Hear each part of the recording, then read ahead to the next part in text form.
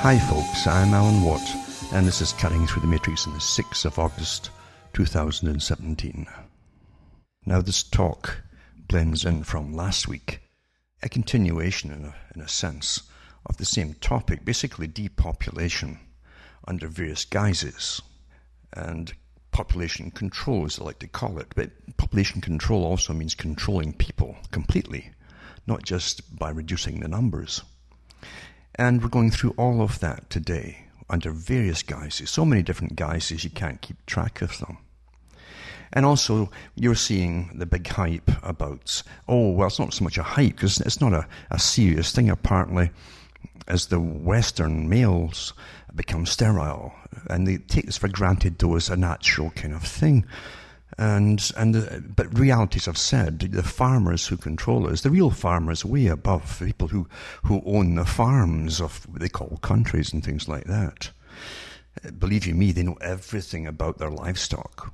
Everything. And if something happened that was out of their control to do with their livestock, they would spend all of the livestock's money to investigate as to why the livestock were becoming sterile. Which means they know completely what's happening, and it's meant to be that way. It really is that worked out so simply as that. You understand how history really works and what history can teach you. And you'll find in history that religion is probably the most powerful tool there is. Today, they don't call it that anymore, really. They disguise it under science.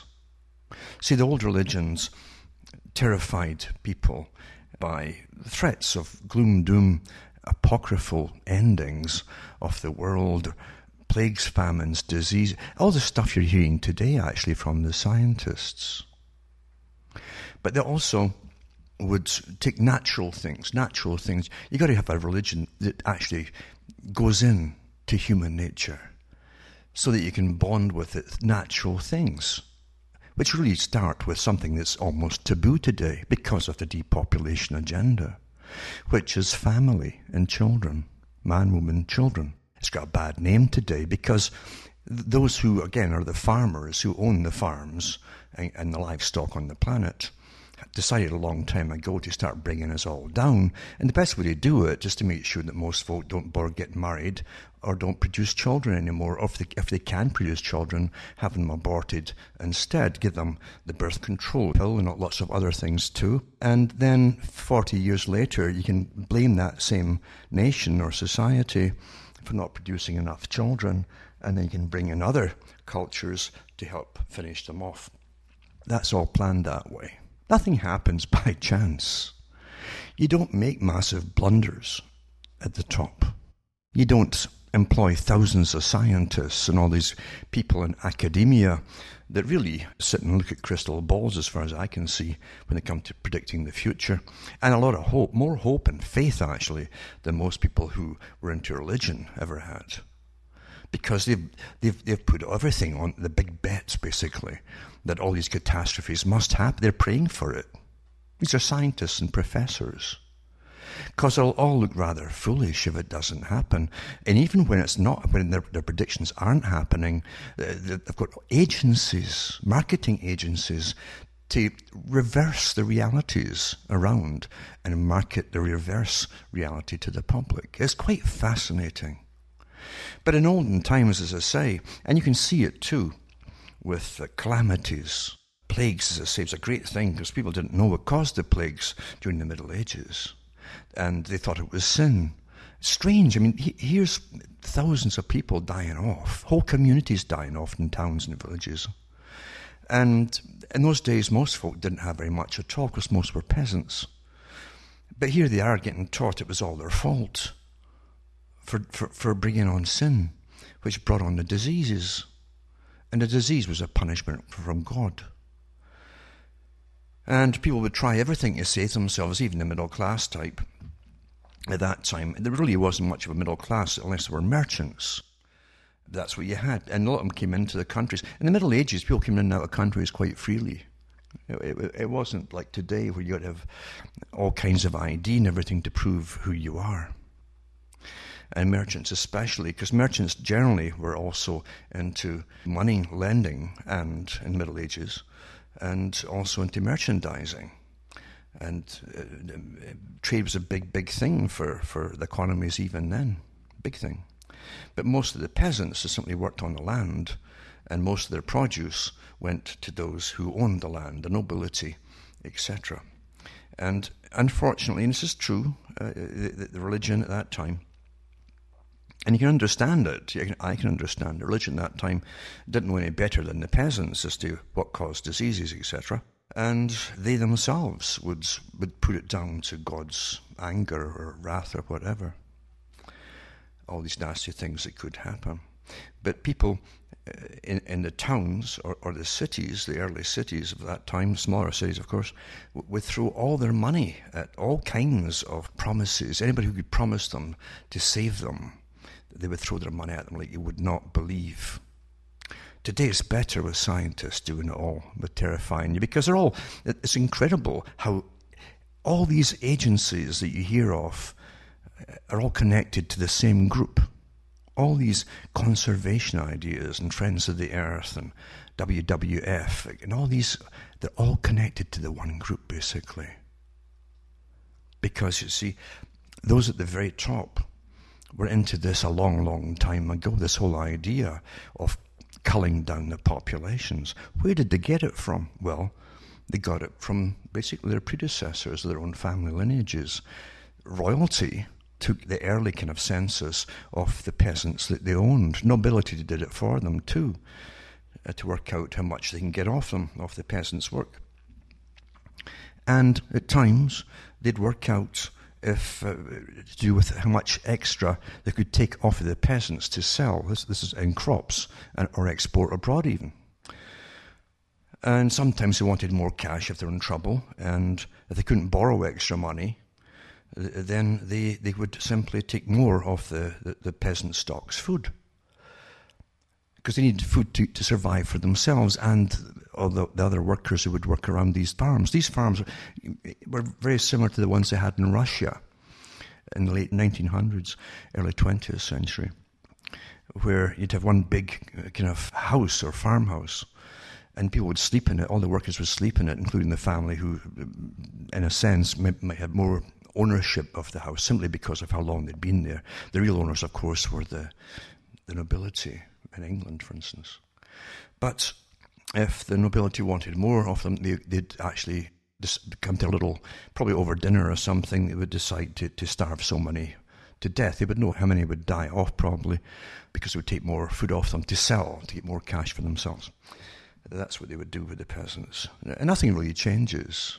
Today it's just taxed off you to sit for various other fake reasons as well. Many reasons. They're always coming up with more reasons to take taxes off you. And believe you me, for every dollar of tax they take from you to help whoever, just like charities, maybe 2% gets to the very... Why do you think it takes millions of dollars to put maybe half a dozen to a dozen students to work in the summertime? So we live in a system, a very complex system, where the victim, and that's you, is trained from birth to believe everything around you that you're told is real by authority figures, including all the private companies that are media companies that you think are somehow more authoritative than anybody else you know, because they sound like they are. And you're trained to be naive, basically, and always to believe them, because no one... Hitler said the same thing that many others have said long before him. He said, if you're going to tell a lie upon the people, like the general population, make sure it's a big one. Because the simple truth is, if every person out there, and they even have books about this, because we're so studied, it's incredible, but everybody will tell little lies here and there. Even if you meet someone in the street and they start digging to find out about you, it's a natural thing to hide a little about yours. Well, it used to be before they trained the people to put all their data up on their Facebook pages. But at one time, it was very important to have a little bit of privacy. So folk would tell little fibs just to get some peace and to get somebody off their back or whatever it happens to be. And it didn't hurt anybody because it's little white lies, as you say. Well, The thing is, if you try to fool the whole population, then it has to be a real whopper to be believable, because the average person can understand the small lie. They understand that as being normal. But a big one they would never tell themselves, out of being utterly ridiculed, and God knows what would happen to them if it came out. So therefore, you tell a big lie. And today, you hear nothing but big lies. Oh, the world's going to the end. Remember, quite a few years back, actually, Prince Charles came out and said, oh, we've only got so many months left, the world's going to end. If we don't put all these programs through for basically, when they say conservation, sustainability, make no mistake about it, no matter what green environmental whatever they put out up as their facade, they're talking about depopulation of people on the planet. That's their primary goal. Always has been. And the whole environment thing was the latest thing that they jumped on to use as a shield. Don't ever think it's anything else. But just like in the Middle Ages, and no doubt long before that too, you'll see old artwork to do with comets, for instance. And you see everybody, the comets were portents from God, and often evil ones. Evil portents of nasty things are going to happen. Signs and wonders in the heavens. And ancient priesthoods, including ones long pre-Christian, used these techniques to terrify the public, because they kept track of all the stars and the comets and so on that would happen to pass them by. And they knew the times, very accurate too. All countries really had them, all major countries. India had them, observatories. We know in Latin America they had them in ancient Britain. And it goes on and on across the whole planet. But the tremendous power that would give the priesthood of the day was incredible, literally astronomical. Because you would say, if you don't give me all your cash, and a cash nowadays could be anything, it could be, give me all your wealth. And that day it could be your cattle or your sheep or whatever you happen to have extra. Then we're going to make sure that we're going to tell that sun not to get up tomorrow or to go to sleep again halfway through the day, like an eclipse. And you terrify the public. And you become awfully rich. So you kept power over people. And you never told the people that it was simply because the previous generations had recorded this, and this is when it comes around so many years on the dot.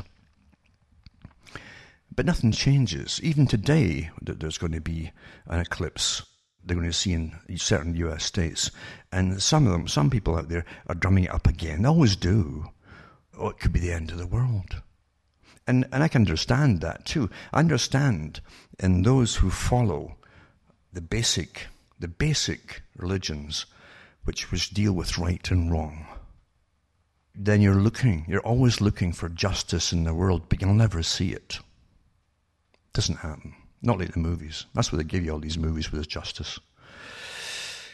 But you take a lot of, there's even preachers out there too in the States, especially today.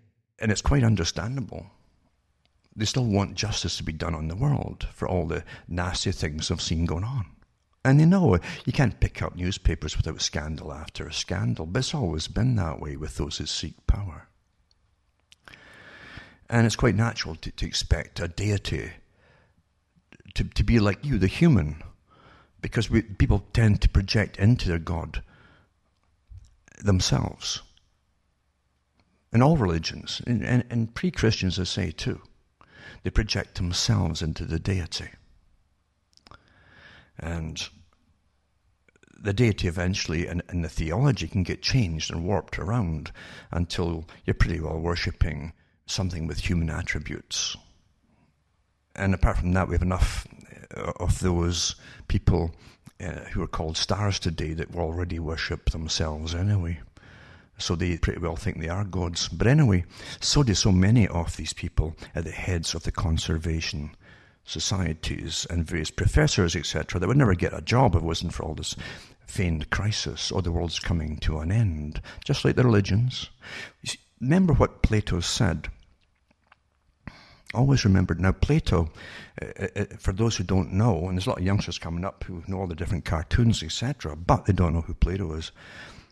Well, it's not some sort of building game that for children at all. It was a person, a philosopher, that in his writings left us a lot of good philosophy based on history that had already happened a long, long time ago.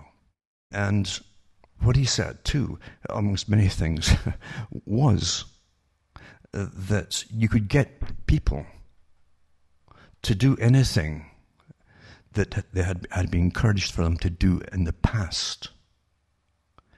For all the strange things that humans can, again, through religions or various other things, other reasons, people had been coerced or threatened or encouraged into doing certain things or behaving in certain ways, etc. You could get them to do it again. If it had been done, anything that had been done in the past, you could get them to do again if you knew the formula. And if you knew the formula of introduction, step by step, it would work out successfully the same ways it had before. And that's why you're seeing nothing but gloom and doom, catastrophe.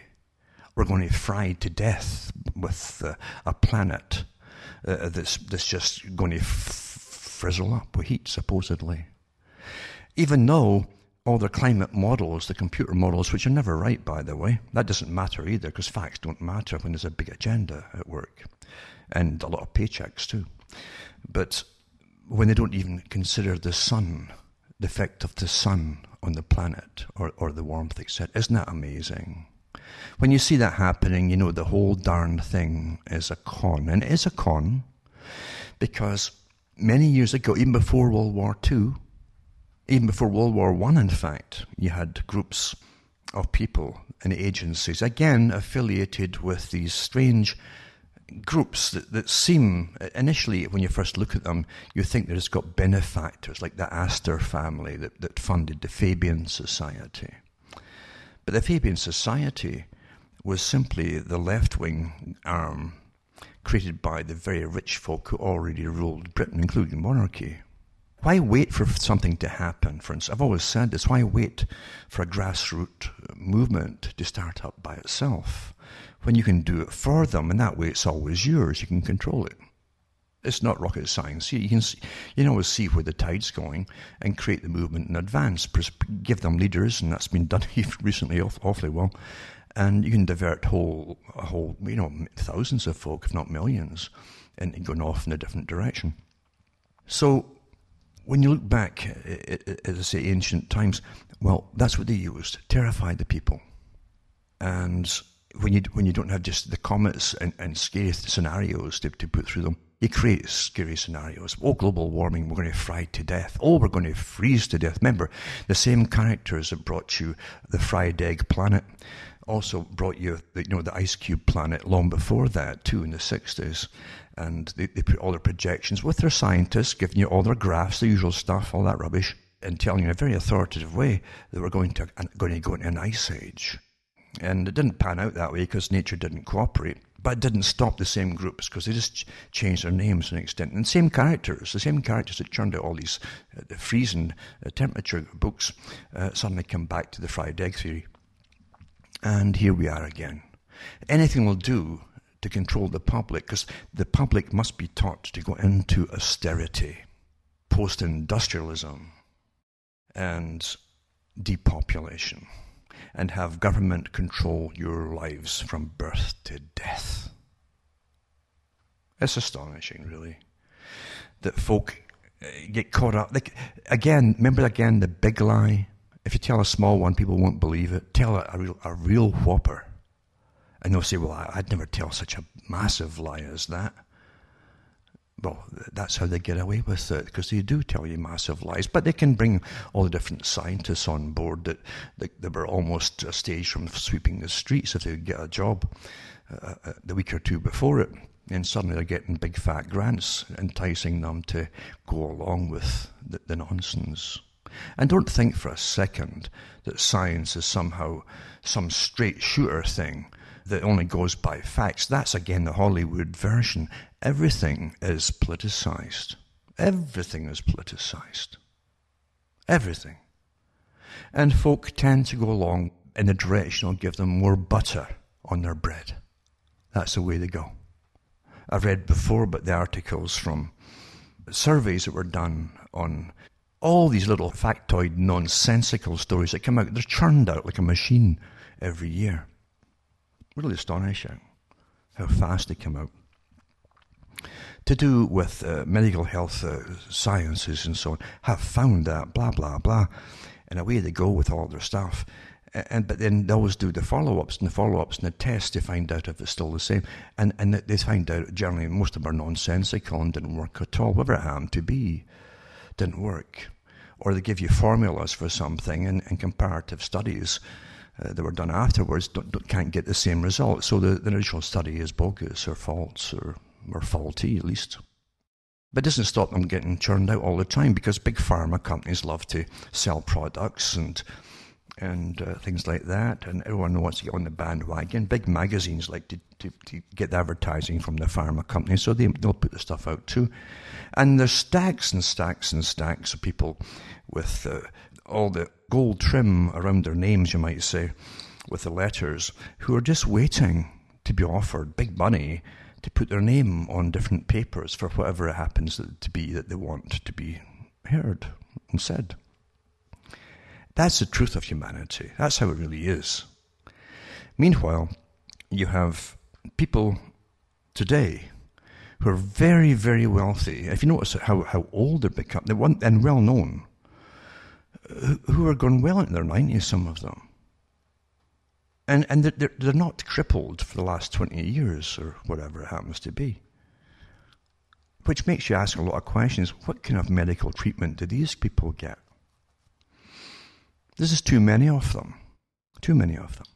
And believe you me, you're not going to get that kind of treatment because I've gone through the different articles that have come out, and including putting out stacks of PDFs over the years to do with health from various countries and the conclusions they come to, which is generally, due to unsustainability, etc., then and the financial burdens, etc., then you're going to get put down if you end up in hospital with a little star next to your name.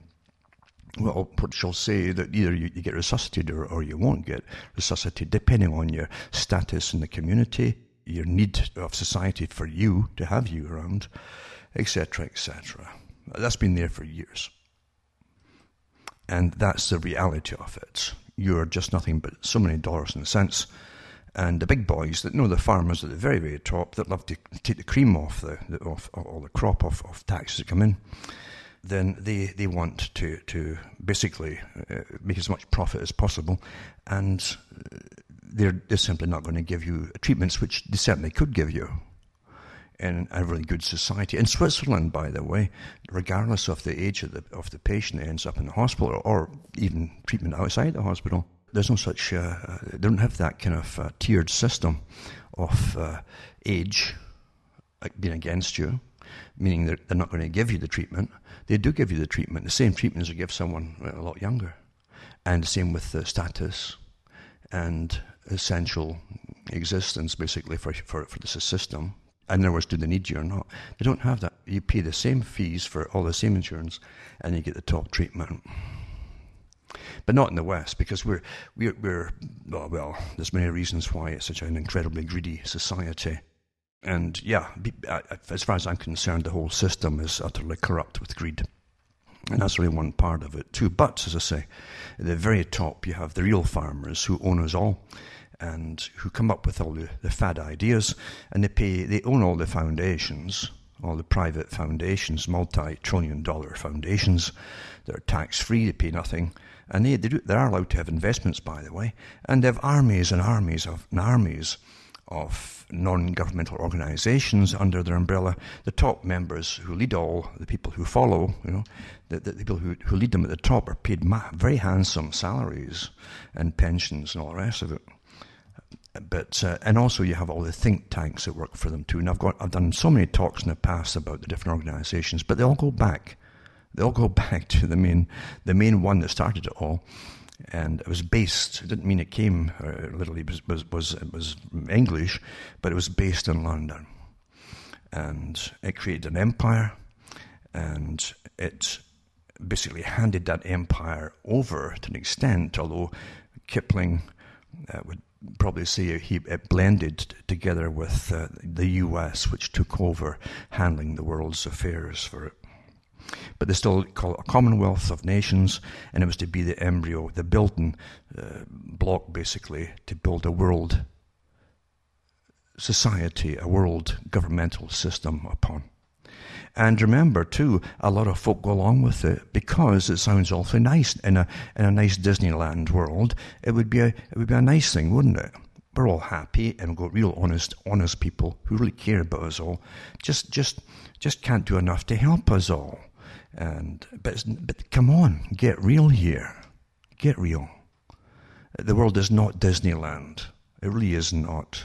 It's rather terrifying when you see the documentation that has been put out by the groups at the top with all their fronts, incredible fronts, and myriad of organizations going back into the 1800s, some of them. Still up and running today, running our so-called sustainability plan for the future and the depopulation agenda, which is massive, and the sterility agenda too, which is incredibly huge, because it's not happening by itself. And if it really threatened all their cattle all at once, believe you me, these big farmers would be right in there rectifying the problem, but they're not, because it's planned that way. That's why there's no panic. And women are also coming down with incredible cancers now to do with the endocrine system. Same with the males. And we're taught, well, you just have to accept it. It's just modern living. And it's because you've got all these different phthalates in your system and blah, blah, blah, blah, blah. And I'm sure there's more to it than that too. Because I really, personally, it's my own opinion that there's more to it than that. That you've got to say, well, what happened? When did this change really start? Because it's like any detective story. That's what medicine's about. You get signs and symptoms, and you get the history about when was it first seen, how fast did it spread, you might say, or more victims came down with blah, blah, blah. And were the symptoms the same? What does these symptoms of? What part of the body does it affect? It's not rocket science. It really isn't rocket science at all. And it all started really in the 50s with the massive introduction of a national health service system in Britain, for instance, and elsewhere, with inoculations galore. And then the food system changed with incredible pesticides and herbicides used, all byproducts from the chemical industries that supplied the war industry.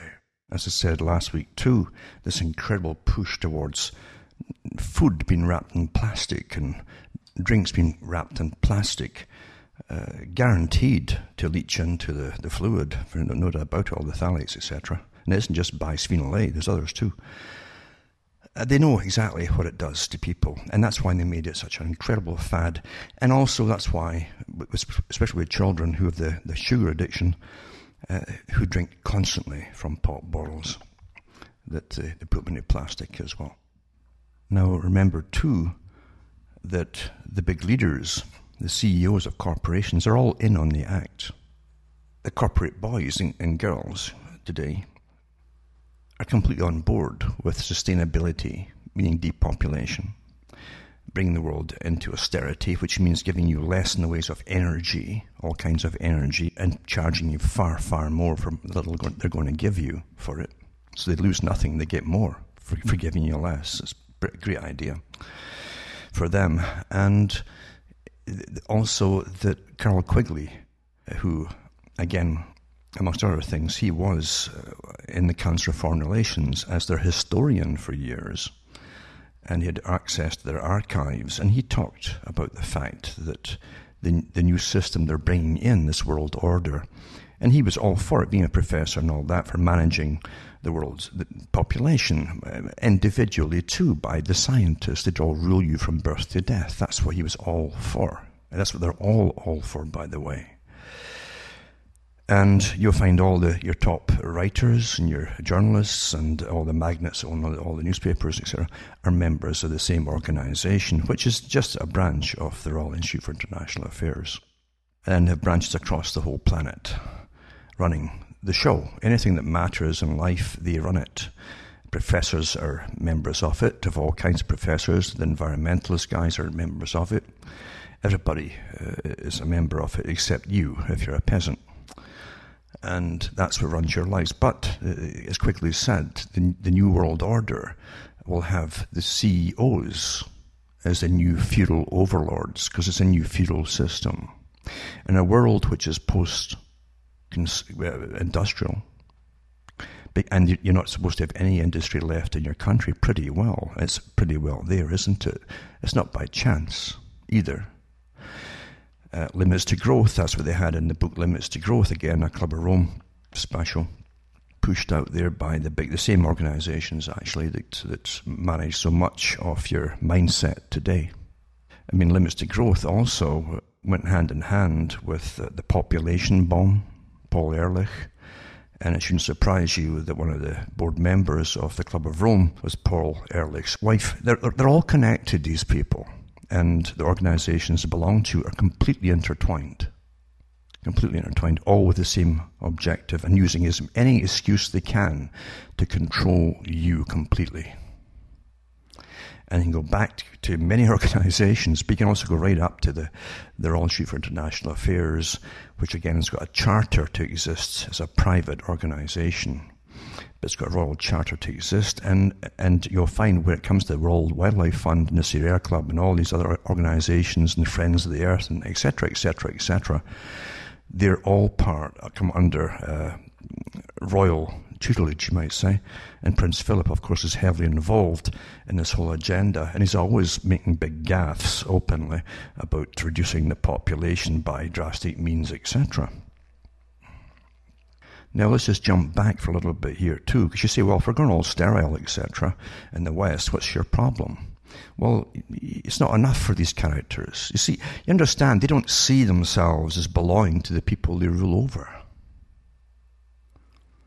And they see themselves as a world elite, a natural world elite, a super elite, you might say. They've always had that idea about themselves. And they have this big plan of ruling the world into many generations to come, a complete planet. Therefore, you see the big oil companies, again, all on board for sustainability. You'd think, well, they'd be cutting their own throats. They have other plans for the future. They really do.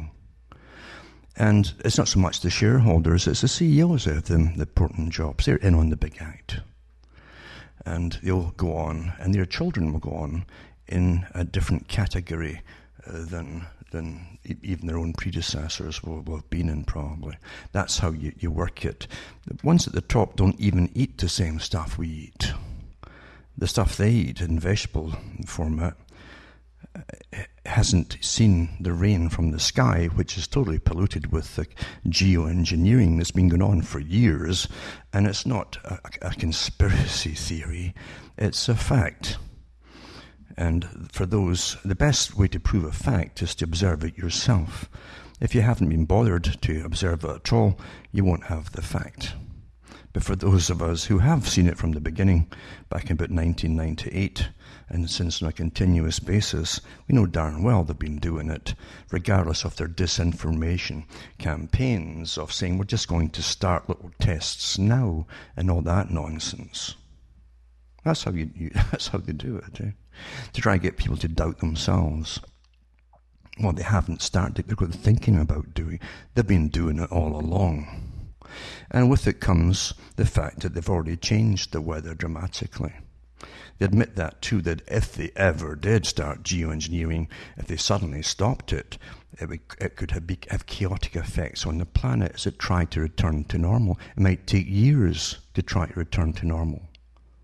Well, how would they know that? Well, they know it because they've already done it. They've already done the geoengineering, and then in the process has created chaos wherever, and that's how they've done it all. But they can use the chaos and say, well, it's because of all of you and global warming, and because of the fact that you're eating and you're buying things that are manufactured. It's all your fault. It's all these things. You see, sustainability encompasses all these things. You're eating the elites' future up here, and not just in food, but in all other kinds of resources as well. It's all your fault, and you're going to pay for it dearly, they say. That's the reality of the world. And you've got to understand and get back to the Middle Ages when the elite looked at the peasants and were quite open about it. They looked upon the peasants as a form of animal, a lower animal. Well, I'm telling you something, nothing has changed. And you've got many of their helpers today, the white-coated priests. They call themselves scientists and professors, etc., and specialists and environmentalists, like there's some kind of religion, which actually it is. And Gorbachev said that they would create a form of religion for sustainability, etc., earth worship. And that's what they've trained the children at school. They always go for the children at school. And by the time these children are 18 or 20, everything that happens in the agenda they think is quite normal because they believe it all. Why shouldn't they believe it? They've been trained in this nonsense since the age of about 4 or 5. Old trick. Always works. And they can just wait until the older folk die off, and that's that problem out the way, and you've got nothing left but the totally brainwashed. And for anything that's going to be more radical than that, they're starting out again with another batch at school and give them an even more radicalized format as to what they're going to have to accept as quite normal. And they will. They will. Mm-hmm. Now, tonight I'm going to put up some links to do with this current fad, which they jumped right in on. Good idea, actually.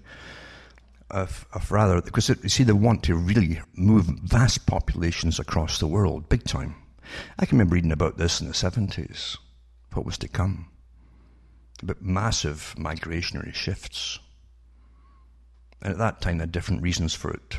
But now they're using simply, they're climate refugees. Yeah. I wouldn't mind being a climate refugee, because it's getting darn cold here in the winters now, I'm telling you.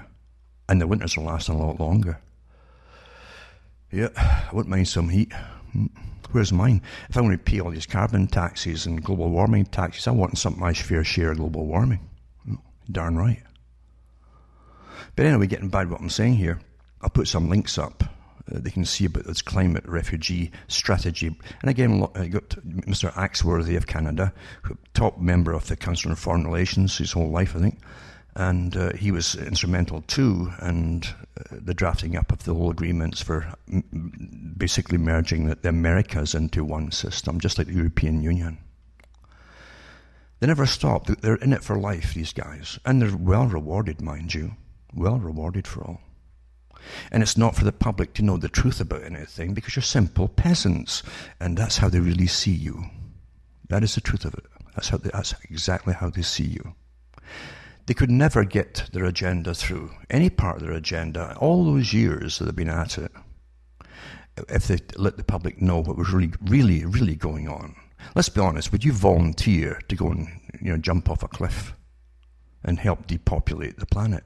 Would you? Of course you wouldn't. Therefore, they bring it in and simply don't tell you. H.G. Wells, as I've said before, wrote about the need to depopulate before World War I. And one of the benefits out of the whole World War I era that he thought would be a global government. And that's why. And he praised the League of Nations. He said for the first time, the bureaucrats of all countries can bypass their own countries, governments, and go straight to a central authority for global planning. That was their big agenda. And then they merged it into United Nations. But H.G. Wells also said, well, the people haven't given up their sovereignty entirely after the big Paris Agreement in 1919. And he says, well, we need another world war to bring them to their knees. And also he thought it would be great for depopulation. Well, they had a meeting after World War II, quite close after World War II ended, and the King of England was at the head of it. And there was a population reduction plan they came out with. It was a worldwide meeting. And then the war hadn't killed enough folk off as far as they were concerned, and enough people getting killed off worldwide. Never mind the folk who were struggling to survive after being through years of wars, World War I and II, and rationing pretty well right through the whole darn lot. Because you don't just simply recover from rationing. Folk were rationed during World War I. And they're sending so much food abroad, etc., for armies, and so on and so on. And then along comes World War II, and let's be honest, they had a Great Depression on the way too, from World War One all the way to, in Britain at least, to World War II. And then you went straight into rationing, big time, including you're coming out of depression. You never came out of it, never got a chance to come out of it. And then rationing didn't end till the early 50s. And even meat was much more later to get good rations of meat. And you wonder why they brought in the National Health Service in the 50s. It was to study the effects, study the effects of malnutrition, for those who don't quite know. Because the farmers at the top really did want to know about the livestock at the bottom. And out of that too, they could find out ways of, bringing down the population, little tweak this and tweak that, and take certain things out of the diet, for instance. You start to find out how to bring down the population. But again, they've never stopped experimenting.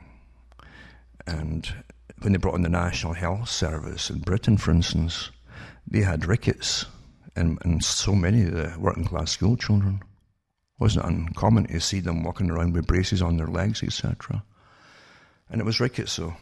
And every child had to get the little 1/3 of a pint, I think it was, free milk program at school every day to try to offset it. So folk have no idea how devastating, never mind the loss of life for World War II, never mind World War I, and then rationing on top of it as well, what the people had been through. And then they're having a global meeting held in London about, well, there's not enough folk died. Oh, there's going to be. And this nonsense of population bomb. Do you think folk never bred children up until then? What's this rubbish? Or, there's so many elderly folk by the year so-and-so. Well, wait a minute here. Like folk never got old before? Just think logically here, and you can shoot holes through everything that they've trained you to just accept as some kind of strange fact. Because you don't think about things through. You accept the little slogans that they put out there. Population bomb. And boomers, baby boomers. What's a baby boomer? I guess all the folk that were sent off to World War I and II before that meeting, I guess they all just got born as adults, eh? Because they never had babies before that, apparently. Yeah. But this is the rubbish that you're fed and indoctrinated with, because you are the ones, as you get older, that's going to take the brunt of it all, because they've already planned to take away your health care, or at least how much care they're going to give you, and things like that. It's all called... And there's nothing out there that isn't worked out to the minutest detail, with so many think tanks. It's just amazing. But is it really amazing? When they've got all the money in the world to take off of you, to pay for all these things, it's quite easy actually in reality. So back to these so-called, the latest con is climate refugees. It's coming from all over the world, eh? And the same here too, the northern hemisphere is going to get a lot more of them, because that's the target, right? But meanwhile, in the northern hemisphere, like where I am here, they're going to ban you from heating yourself by the traditional methods, which is the only way really to survive in this country and climate and economic system, because you won't be able to afford any other way. But the agenda is too to get you off the land and into these crowded cities. That's always been the agenda. I can remember back in the 70s, there's a guy, he was associated with NASA, but it was to do with, again, population control councils and things like that. And he said, look at this, he says, look at all the, he's looking at some satellite imagery. And he says, look at this, he says, this is so untidy, he says. This was urban, sprawl. They always use negative terms when they want you to feel it's a bad thing. It's like saying that, this person beats his children up or something like that. Sprawl. Oh, no one likes someone sprawling all over the place, untidy. So it's urban sprawl. And he'd rather have you all living in little square boxes, tiny little square boxes in little square areas in some place. And that's how they are. And remember, too, this character worked for the elite of the world. Not for this fake democracy, whatever that means, that you're in and you're all equal, ha, ha, ha. It's really quite funny, isn't it? Last night I rewatched an old movie. It's one of the different versions. I like different versions of this. They come off books, like Brave New World, Aldous Huxley's Brave New World. And this is the one where they had Leonard Nimoy in it. It's good to watch them all, different versions, because they take different aspects, or they'll add certain aspects from the books that other ones have missed and so on. But in it, you'll see this perfect world where everybody is taught to be as promiscuous as possible, but no one has any children, because children come out of genetic engineering and they're made in laboratories. The ones that they need, that is, including the distribution of labour. Because they breed them alpha, beta, and you get down to the deltas. It's quite interesting to see how so much in the movie, again, apart from being taken from the book, written in the 1930s, remember, so much of it is actually here today. Massive promiscuity, have fun, living in this big city, all the electronic gadgets, etc., for them, keeping them happy, and the whole thing is pleasure. And death itself is something to be celebrated. And so that's how they train the children. They make sure the children actually have daily walks, basically, in these hospitals and mortuaries, and celebrate the people dying that have had their full lives. That's the whole idea of it. And there's no marriage. It's laughed at. Marriage is laughed at.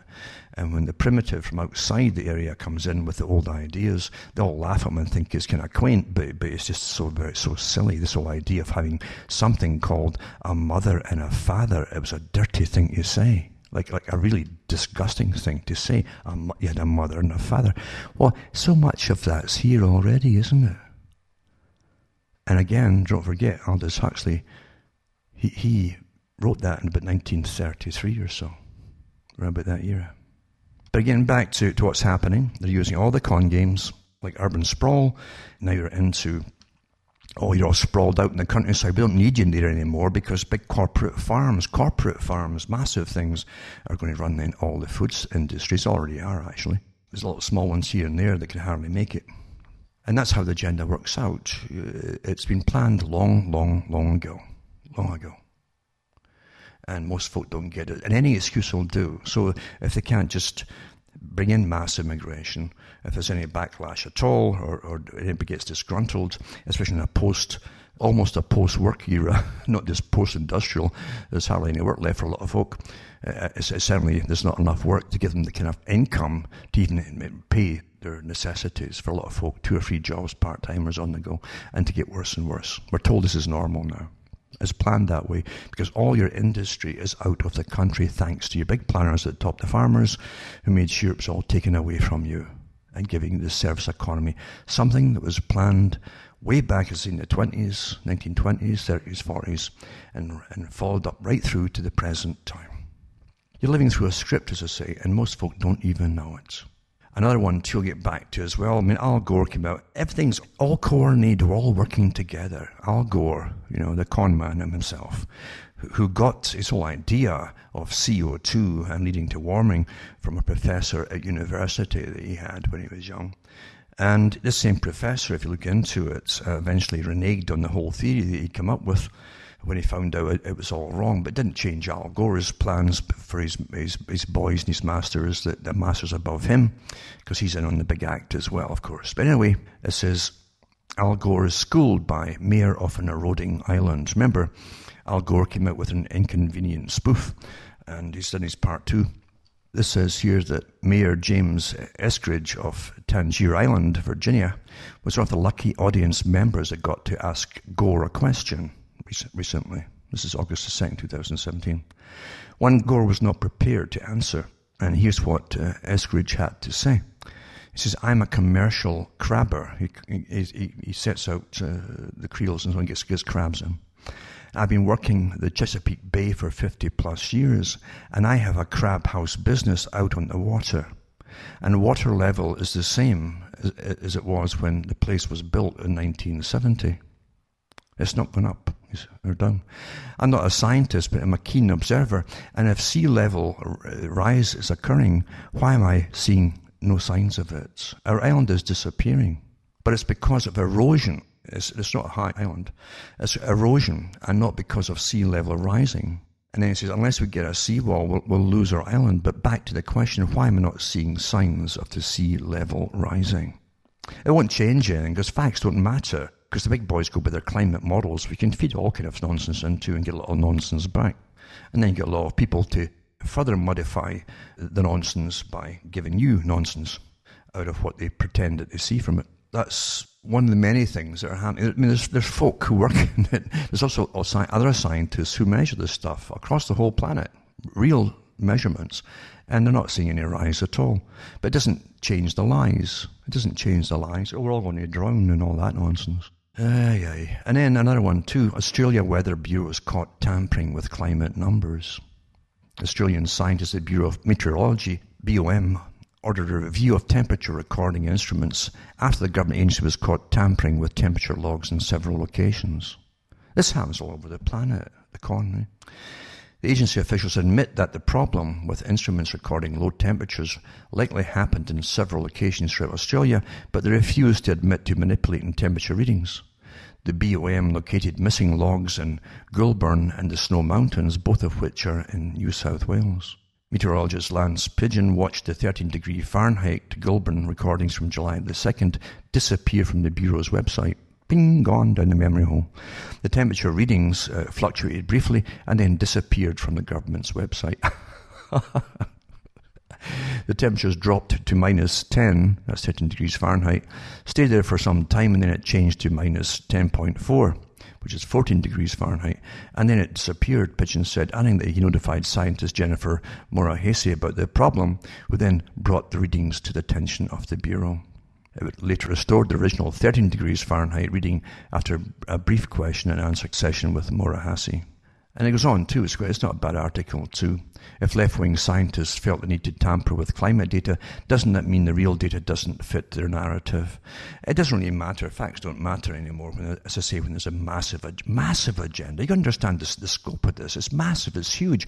And they're not going to give up because you get the facts to the contrary, when they have no facts at all. And then $127 million climate supercomputer is no better than using a piece of paper. The new study using expensive climate supercomputer to predict the risk of record-breaking rainfall in southeast England is no better than using a piece of paper, according to critics.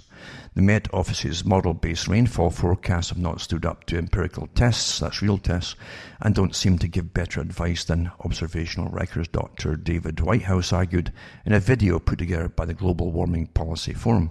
Whitehouse, a former BBC science editor, criticised the Met Office study that claimed 1 in 3 of parts of England and Wales see record rainfall each winter, largely due to man-made climate change. It's all your fault. This is the con. Using its $127 million supercomputer, the Met Office found in southeast England there's a 7% chance of exceeding the current rainfall record in at least 1 month at any given winter, and a 34% chance of breaking a regional record somewhere each winter when other parts of Britain were considered. They said, they could do better predictions just by using a piece of paper and working out the data that they have already. But again, facts don't matter. There's a lot of folk making an awful lot of money. Mind you, too, with all this nonsense you see about folk, and the big boys want to get a lot of folk off different lovely Pacific islands. And the big billionaires, if you've noticed, are grabbing them up. Isn't that rather odd, the big grabbing up islands for nothing almost? As the folk are petrified and terrified and they're fleeing for their lives when nothing's actually happening to them. It's a great con, I'm telling you. But we're run on cons, aren't we? Never mind all the billionaires that went off to Hawaii as well, mind you, as they're going to make you all live together in your overcrowded cities and all these dystopian movies you've watched over the many, many, many years showing you're living in rubble and ruin and poverty going down the tubes. But these billionaires plan to live in these tropical places. They're not worried about the heat, are they, in these tropical places? It's strange that, isn't it? Since all these billionaires are all part, generally, of the environmental push towards depopulation, and it's all your fault of man-made global warming, etc. Isn't that rather odd? Don't you think so? Not really, eh? And then, priced out of Paradise Mainland, foreign buyers snapping up Hawaii, and that's from different sources too. I'm also going to put up The Disappearing Male, the video documentary by the CBC. That'll go with the other one I put up last week, that other documentary about something similar. I'll put up some links, for instance, to the limits to growth, to show you all the double speak again with the usual suspects involved. It's always the same characters you'll find they churn out all these books about terrifying you, the Club of Rome and so on, etc. And that's their job, is to terrify the people. Also, too, I want to put up an article, how McKinsey is a big public relations company, propaganda company, advertising company, quietly shaped Europe's response to the refugee crisis that suddenly came out of nowhere, you see. It says here, it was October 2015, with winter approaching and no end in sight to flow of migrants seeking refuge from the Syrian civil war. Germany needed a solution fast. Processing centres for refugees had exceeded capacity. Asylum claims were backlogged. Temporary tent cities would not survive the punishing winter months. So Germany did what governments increasingly do when facing apparently unmanageable problems. It called in, it sourced out, in other words, in multinational management, consulting firms, including New York-based giant McKinsey and Company, to streamline its asylum procedures. Germany paid McKinsey 29.3 million euros, the equivalent of nearly $34 million, for work with the Federal Migration Office that began in October 2015 and continues to this day. The office also brought in two Europe-based firms, Roland Berger and Ernst & Young. Amongst McKinsey's projects has been the development of fast-track arrival centres with the capacity to process claims within days. Now, that's impossible, especially when most of them come with no ID or anything at all, etc. So it's all part of the con game, as you well know, because there's a big agenda afoot. And as, again, people become sterilised and die off of cancers, all kinds, male and female in the West, the same characters that are shouting there's too many people on the planet are bringing lots more folk in to replace them. Way more than the carrying capacity of those countries, by the way. At least that's the agenda when you read into it. It is quite interesting. I've got old stuff here from the Canadian government, for instance. They projected that the total carrying capacity of Canada should never exceed 22 million. This goes back to, this is the early 1900s, 1920 or so. And believe me, Britain was a lot less. But it's surprising that island of Britain doesn't go on under the water with the amount of people it's carrying right now, and more coming in all the time. So you can't please your masters, in other words, because it's a different agenda that's afoot. If it was logical, it would be logical. It's not meant to be logical. They can't have it both ways. There's not enough of you, and at the same time there's too many of you. You can't have it both ways. Double speak. When you have that, you've got a con game going on. And there certainly is a con game. But the global elite and all their massive armies of paid employees that work in the think tanks and work in universities to brainwash the rest, and are awfully well paid for it in all the Met offices and so on, to fudge figures and pretend this religion is all up above board. It's really amazing. Yeah, they can get what they want because it's quite easy to brainwash whole populations who are all getting the same media and the same news, and they've all been brainwashed in the same education system. That's why they're always doing studies on certain topics, and they have the age groups broken down from 10-year-olds, 15, 20, 25, 30, and 40 to 50-year-olds on the same topics to see how the brainwashing, the most recent brainwashing through school, for instance, gives them a different outcome with the answers to questions on certain topics compared to the ones at 40 and 50. That's how they know how we tweak things into. I'll put up a bunch of links for you to look up. And it's good to keep these articles because they will go down the memory hole. Lots of them already have gone down through the memory hole, by the way, over the years. It's not just the Met Office that makes things disappear, but you'll find it's with everything. That's why George Orwell had that in his 1984 book. And he was a great pal, too, of Aldous Huxley. And they corresponded about the type of system that would rule the world. And it's pretty well here. Fun, fun, fun. Your betters, the Alpha Group, will manage your lives for you, and you will be created for the task that you have to accomplish. Otherwise, you won't be born at all. It's pretty well here, isn't it? And if everybody fighting everybody else on so many ridiculous little areas to destroy what was the one thing that gave you solidity, and it gave you something in common with everybody else in your own country at one time, and that was marriage and children. Had to be destroyed, didn't it? So, Brave New World is certainly here. At least a lot of it already is. From myself, Alan Watt, from Ontario, Canada, it's good night. May your God or your gods go with you.